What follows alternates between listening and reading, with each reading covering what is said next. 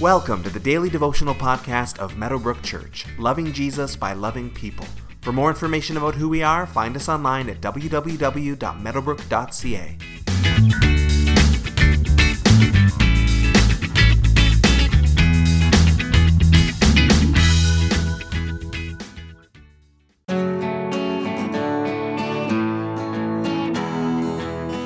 There's a principle we all know called cause and effect, which means simply that actions have consequences. Something happens, and then there are other things that happen because the first thing happened, for better or for worse. And if you see that ripple effect thing happening, you can usually trace it back to the event that caused it. One thing leads to another. In today's verses, Peter and John are dealing with the after effects of the healing of the lame man, and how the powers that be are reacting to it. Acts chapter 4, verses 5 through 12 says, "The next day the rulers, the elders, and the teachers of the law met in Jerusalem. Annas the high priest was there, and so were Caiaphas, John, Alexander, and others of the high priest's family.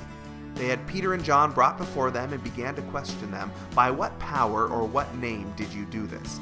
Then Peter, filled with the Holy Spirit, said to them, 'Rulers and elders of the people, if we are being called to account today for an act of kindness shown to a man who was lame, and are being asked how he was healed, then know this, you and all the people of Israel.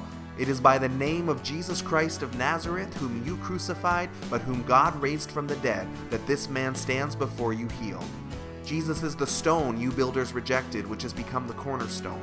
Salvation is found in no one else, for there is no other name under heaven given to mankind by which we must be saved.'" So for the first time in the book of Acts, but not the last, a believer is called to give an account for their actions.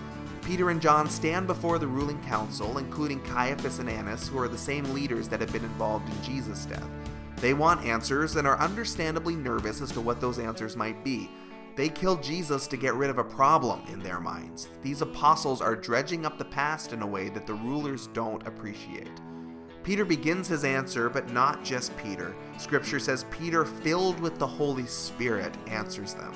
It is certainly one of the major themes of the book of Acts, that none of this happens by our own human effort alone. It is only the Holy Spirit who leads people to Jesus. It is only the Holy Spirit who makes our words and our actions powerful. It's not us. Peter explains his case simply and clearly. This is all about Jesus. You crucified him, God raised him to life, and he is the reason that all of this is happening. Cause and effect. Jesus is the why behind all of this. Not only is he the why, but he is also the only way. Salvation is found in no one else, because no other way has been offered to humanity by heaven in order to be saved. Christ's followers can respect other religions and should. We can learn from other worldviews, and we can treat those of other beliefs with love and respect and honor. Of course we should do these things. But we would draw the line at agreeing that there are many paths to God or many paths to salvation.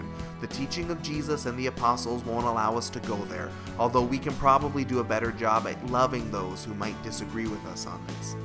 For your consideration today, think about how Peter, filled with the Spirit, is so bold in what he proclaims here. When, if ever, have you been this bold in explaining Jesus to somebody else?